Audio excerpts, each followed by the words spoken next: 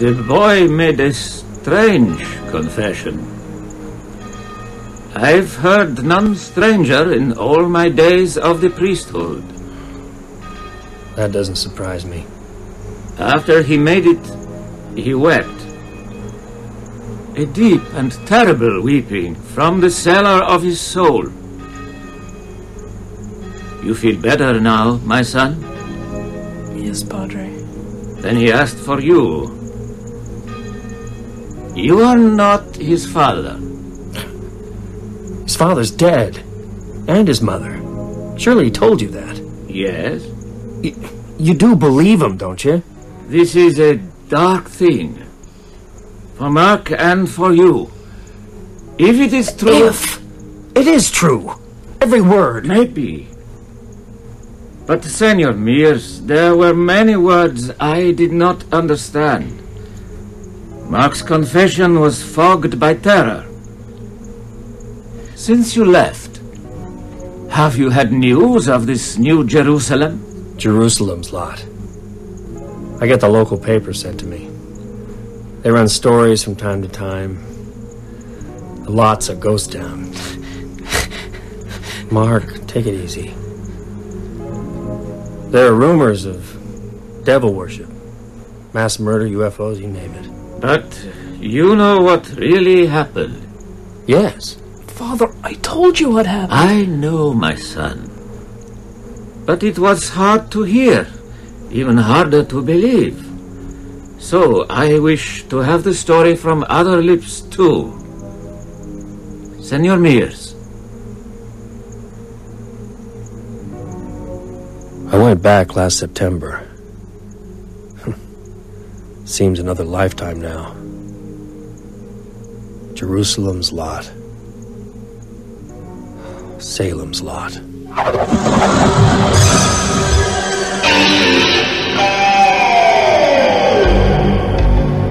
Stephen King's Salem's Lot. Dramatized in 7 episodes by Gregory Evans.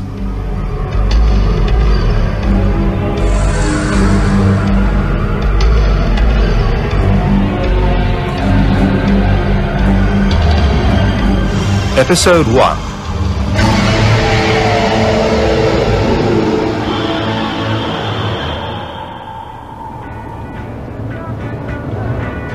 I remember seeing the sign on the turnpike. Route 12, Jerusalem's Lot. For a moment, I thought of driving by, but I guess I had nowhere else to go. So I turned off. After a few miles, Route 12 became Jointer Avenue. I took a detour along the Burns Road where I'd lived as a kid, past the iron gates of Harmony Hill Cemetery, then up the hill towards the Marston house.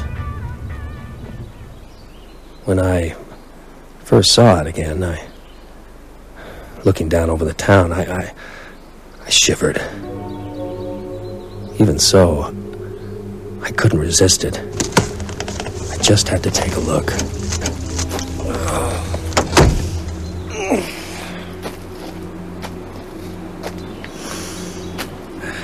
Hey, mister! I hope you're not contemplating going further. Why not? This is private land. Oh, always was, but as I recall, no one seemed to pay much mind. Oh, that's so? Well, they do now. It seems like you've been here before. Yeah, I used to live in the lot years ago. Ben Mears. Larry Crockett, real estate. How do you do? Yeah, I'll be staying a while. Need a place to live. I don't suppose... The Marsden house? Yeah. Look at it, Ben. Who'd live in that? You'd never sleep nights. It's in a good position. It's not for rent. It's just been sold. Sold? You're kidding. Who bought it? Look, Ben, here's my card. Oh, thanks. I've got an office on Joiner Avenue. Call in, and maybe I can fix you up. I turned from the Marsden house and drove down the hill into town. It was a few days later that I saw the girl watching me. I was sitting on a bench in the park. She was nearby, in the shade of a gnarled old elm. reading a book. She kept glancing up. I usually don't speak to strange women, but, do we know each other? No, I mean, that is... It's just that, you've been looking at me for 15 minutes now, and, well, it's very flattering. You're Benjamin Mears, right? Right, how'd you know? I'm reading this. There's your picture on the jacket. I couldn't believe it, but now I do. Would you autograph it for me? Oh, yeah, sure. Hey, a library book? Well, I'll buy them a new one. What's your name? Susan Norton. There. Oh, thanks. It's awfully good. Well, I'm glad you think so. I loved Conway's Daughter, too. Ah, that's the minority view. Look, Susan, can I buy you an ice cream soda? I was just getting a hanker for one. It was then in that soda parlor that I first saw Mark. To be honest, I hardly noticed him. I only had eyes for Susan. I bet you don't even remember. Too busy with my friends. One of them was Danny Glick. Strange. Yeah. How could we have known that in just a few weeks, our lives would all be tangled up together? I know, that's so annoying, just because he's younger than I am. Anyway, I got a new one, the Ghoul. Cool, what's it like? Oh, all fangs and claws, walking through a graveyard. I haven't painted yet, but I'll need lots of red, because it's so cool. I plan to go to New York. Maybe next year. You don't like the lot? No, I love it. I've lived here all my life. But enough of me. How about you? Me? What's a big city novelist doing in the thriving community of Jerusalem's Lot? Population 1,300.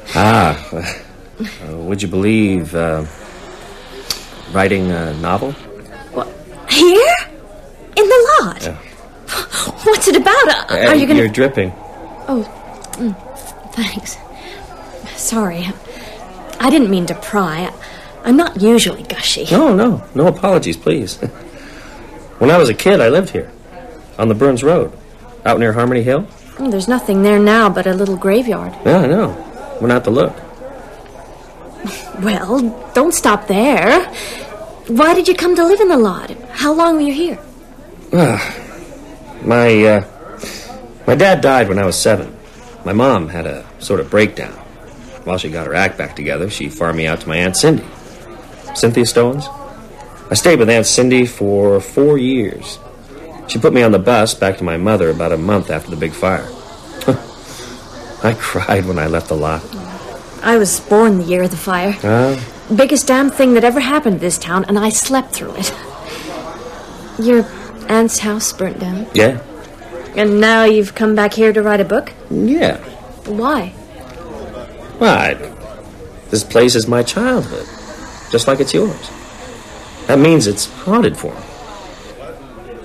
You know, when I came back last week, I almost drove right by. I was afraid it'd be different. Things don't change here. Not much. So I've seen. I like that. My life got pretty hard after I left the lot. Mom killed herself when I was 14, but most of the magic had worn off long before that. What there was here. Still here. Looking out on Joyner Avenue now, it's like looking through a thin pane of ice, like the one you can pick off the top of the town cistern in late November. Looking through that at your childhood. What you see is wavy and misty. Some places it trails off to nothing. But it's still there. Most of it. Would you like to go to a movie tonight?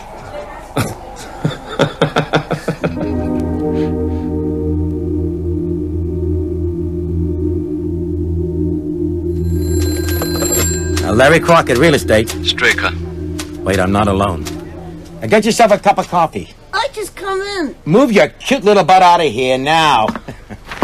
Oh, and get me one while you're at it. Mr. Straker, glad to hear from you at last. No, you're not, Mr. Crockett. Not glad, not surprised either. You got my letter? Came last week. You've done what I asked. Sure, everything just like you said, Mr. Straker. Had the poster made up. Very classy. Opening in 1 week, Barlow and Straker Antiques. Browsers welcome. You will put it up tomorrow in the window of the shop. Consider it done. As for the Marston I put house, padlocks on all the doors. Got the keys right here. Unnecessary expense, you ask me. No one I goes didn't near ask Mr. Crockett. I will collect the keys this afternoon. So you're moving in at last. Folks have been wondering... Mr. Crockett, let me remind you of what I said at our first meeting. You will not speak of our little deal, nor of myself and my partner, Mr. Barlow. You will do as I ask, and you will keep quiet. Mr. Straker, you're not from these parts. This isn't Boston or New York. Sure, I'll keep quiet. But folks will still talk. There's gossip already. The ignorant tattle of the townspeople is of no consequence. Mr. Crockett, do as I ask, and you will be a very rich man. But talk about it, and I will ruin you. Understood? Understood. But remember, I made a condition here, too. Whatever you're doing in that house, making bombs or moonshine or $20 bills, I don't want to know. Agreed? Agreed. See you later, Mr. Crockett.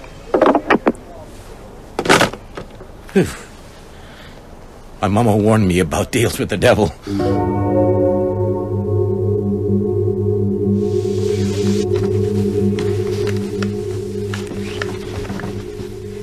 Oh, Mom, it was just great. We talked the whole afternoon. We just had so much in common. Can I see his book? Benjamin Mears, Air Dance. Well, it seems I read a review of this in the Portland paper. They didn't like it much. Well, I do. And I like him. Maybe Floyd would like him, too. You should introduce him. Mom! I just thought if you and Floyd Tibbetts are set to get married... What in God's name gave you that idea? I assumed... You assumed wrong. Susie. I'm going up to get ready. May I have the book back, please? I'd like to meet this Ben Mears. I'll ask him to dinner. Tomorrow? Okay. And where are you going tonight? Portland. The cinema. What shall I tell Floyd when he calls? I'm renting a third-floor cubbyhole at Eva Miller's place on Railroad Street. That'll please my mom. Eva's highly respectable. I tried to rent the Marston house. You're thinking of the wrong place. No? Out near Harmony Hill. I saw Larry Crockett. Told me it had just been sold. The Marston house sold? Yeah. Renting's crazy enough, but who'd buy the place? Yeah, wouldn't tell me. Deep, dark secret. That house was a wreck when I was a kid. Why did you want to stay there? Never been inside? Oh, no. I once looked in a window on a dare. Have you? Once. You know the history of the house?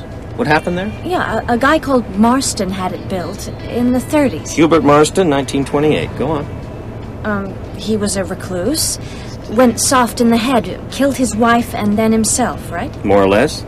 You know Marston's occupation? A retired gangster. Made his money running whiskey from Canada during Prohibition. Yeah, I heard that story. Isn't it true? Could be.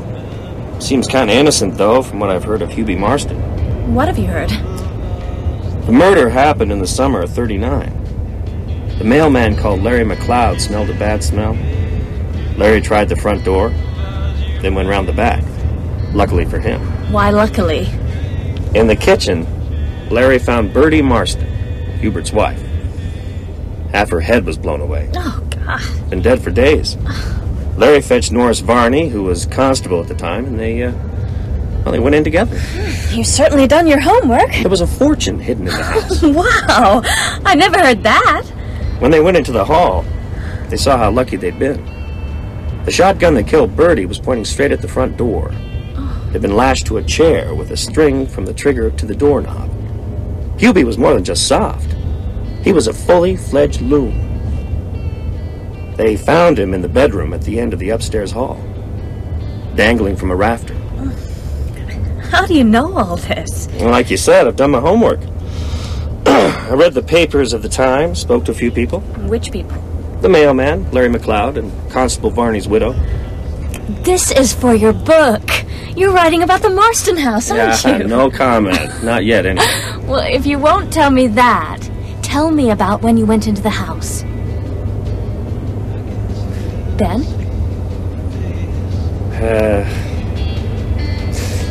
Okay. If you really want to know, but I don't think I can talk about that and drive. Let's find a place to pull up.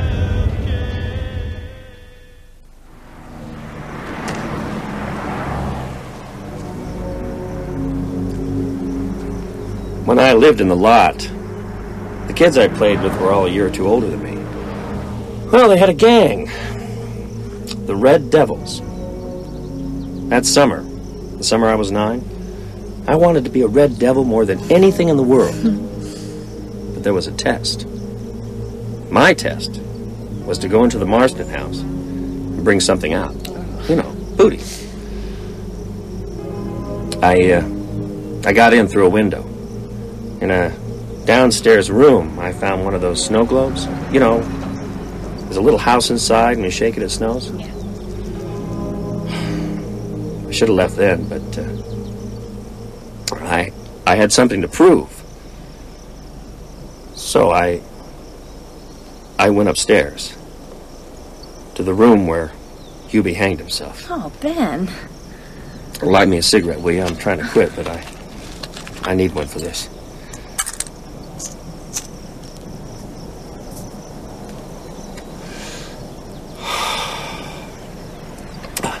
I was scared witless. I didn't dare look behind in case I saw Hubie Marston shambling after me with a noose. At the top of the stairs, I got all my courage together and ran down the hall. I meant to dive into the room and grab the first thing I found and get the hell out. But the door was jammed. I pushed and pushed until suddenly it flew open. And there was Hubie, hanging from a beam. I could see his body outlined against the window. Ben, don't. Susan, it's the truth. The truth of what I saw then and what I remember 24 years on. Hubie, hanging there. Face green, eyes puffed shut, hands livid. Then he opened his eyes.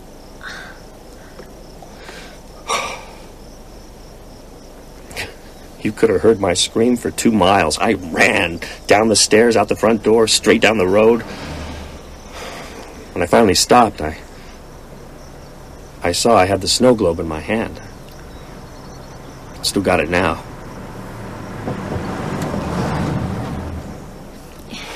You don't really think you saw Hubert Marston, do you, Ben? Well, I don't know. Probably I was so keyed up that I hallucinated, or maybe it's true that houses absorb the emotions that are spent in them, and they hold a kind of dry charge. And the right person, an imaginative boy, for instance, can release that charge. I don't mean ghosts. More like a kind of psychic television in 3 dimensions. I slept with the light on for weeks after that. I've dreamed about opening that door on and off ever since. Whenever I'm in stress, the dream comes. Oh, that's terrible. Yeah, not so terrible. We all have our nightmares. Hey, come back to Eva's and sit on the porch for a while. I can't ask you in, house rules, but I got Coke in the icebox and some Bacardi in my room if you'd like a nightcap.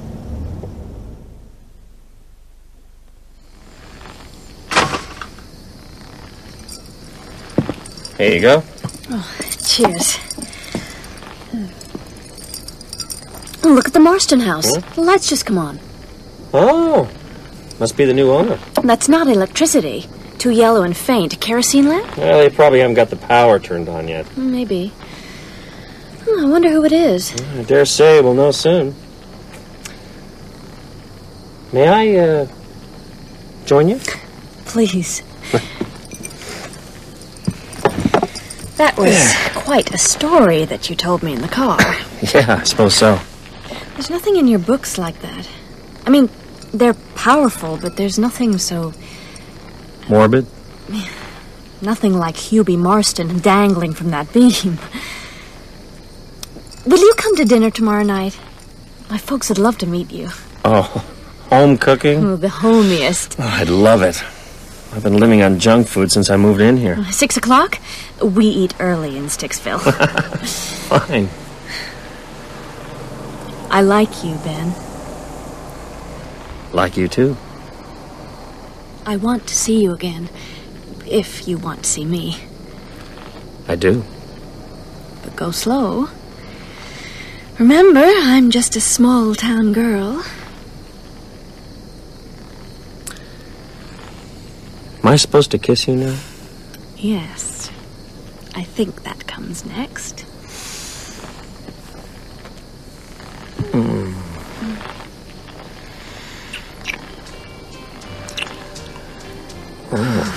She wore blue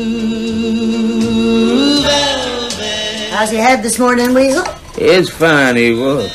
Thanks for inquiring. Out late again, drinking at Dell's. Now, Ben was out late, too. I don't pick on him. With the Norton girl, right, Ben? Yeah, no secrets in this town. Susan Norton's real nice. Too good for Floyd Tibbetts. More coffee? Oh, thanks, Mrs. Miller. Come right in. Hi, Weasel. Oh, Mike. Hey, Eva. sit down. I'll get you some coffee. Mike, this is Ben Mears, the writer. Mike Ryerson. How do you do? Mike, you okay? You look pale as death. Weasel, I got bad news. I was just out at Harmony Hill. When I turned in the drive and got out to unlock, there was a dead dog hung head down from the gates. Oh, my God. I'm pretty sure it was your Spike. Oh, no. Mike, you certain? I got him out in the pickup. Take it easy, Weasel. He don't look pretty. How was the dog killed? Throat slit, right there on my spot. Strung up like a steer in a slaughterhouse. What? When I lifted him down, I felt sick to my stomach. What sort of pervert would do such a thing? God knows. More like the devil.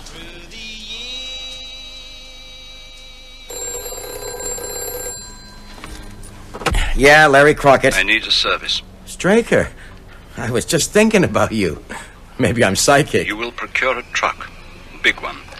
Have it at Portland Docks tomorrow night. Yeah. Custom House Wharf with 2 men. I got that. There are 12 boxes to be picked up. 11 are to go to the shop. The other contains a valuable sideboard, Hepplewhite. Your men will know it by its size. This box must be taken to the house. I got it. I want it in the cellar. Your men can enter through the outside cellar door. Mr. Straker, The this padlock on the door will be left unlocked. It is vital they lock it behind them, understood? Understood. Follow all directions exactly. Now, Straker, wait. Have a nice day. This is the first time we've seen a real live author up close. Don't worry, Mrs. Norton. I don't quote from my own works. Hi there. Bill Norton. Oh, hi. Oh, pleased to meet you. Ben Mears. I'm just fixing a barbecue. Oh, can I help? Why not? Come on out. Like a beer band? Oh, I'd love one. 2 or 3 even. Okay, you're my man. That's great. Do you hear about Weasel Craig's dog? Spike, has he run off again? He's always doing that. No, he was killed this morning. Hit with the car? No, sacrificed. What? I don't know about that, Mrs. Norton. Mike Ryerson went out to the cemetery early and found Spike hanging off the gate, ripped right open. I heard Parkins Gillespie was of the mind that the dog had run down and a bunch of kids strung him up for a joke. Parkins Gillespie is a fool. Maybe so. I'll get it. Only last week I read about devil worship in some little town in Florida. Kids broke into a church and held unholy rites. You've been reading those papers at the supermarket checkout. It was the Portland Herald. One dead dog doesn't prove Satanists have come to the lot, Mrs. Norton. So what's your explanation, Mr. Mears? Well, you're a writer. I'm sure you can come up with something. Who was it, dear? Talk of the devil. What? It was Parkins Gillespie. The Glick boys have gone missing. Danny and, What's the little one called? Ralphie. Yeah. Went to a friend's house after school. Should have been home 2 hours ago. It seems they took a shortcut through the woods. But there's a good pass, and the stream's almost dry. They're probably hid out somewhere smoking cigarettes. But the Glicks are worried. So Parkins is getting a few people together. I said I'd go. It's 20 years since I've been in those woods, but if I can help. Attaboy.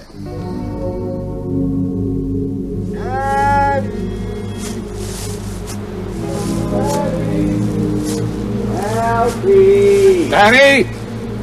Dan! Ralphie! What's the time now? Close on midnight. Looks like flashlights up ahead. Oh, that'll be Gillespie and Tony Glick. Park? Is that you? Bill! Stay there. We'll come to you. I can't figure it, man. This is the only way they could have come. Unless they wandered off the path. Well, why would they do that? They're kids. Maybe they went after a woodchuck. One fell, broke his leg, the other won't leave it. Maybe. Hey, you hear that? Sounded like an animal. Well, that's the trouble. Wood's full of them. Any point in searching off here? Oh, not in the dark. Too many deadfalls. Well, Ben, take care. You'll break a leg. Found anything, Bill? Nothing. Marjorie will be frantic. When I find those kids, they won't be able to sit down for Tony a week. Cullen. I'm sure the boys aren't to blame. And there's something here! Ben? One of the boys! Thank God. Is he okay? He's out cold! I'm bringing him over! It's Danny. Here. Lay him down on my coat. Yeah, okay. Son, are you all right? Danny, speak to me. Well, he doesn't seem to be injured. Came out of Thank the woods. God. Out of the dark. The bad thing. What bad thing? The boogeyman! The boogeyman. He's not making sense. Well, he's in shock. Something bad must have happened. Danny, where's Ralphie? What's happened to Ralphie? Gone! Ralphie's gone! Gone! The boogeyman got him. Ralphie's gone!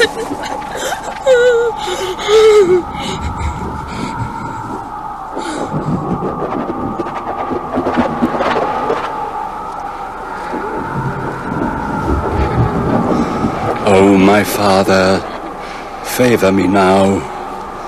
Lord of flies, favor me now.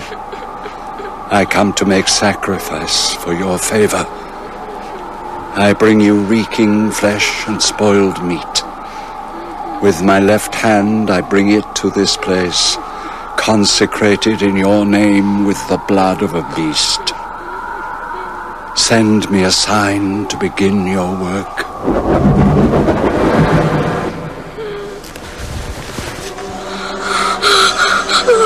I bring you this.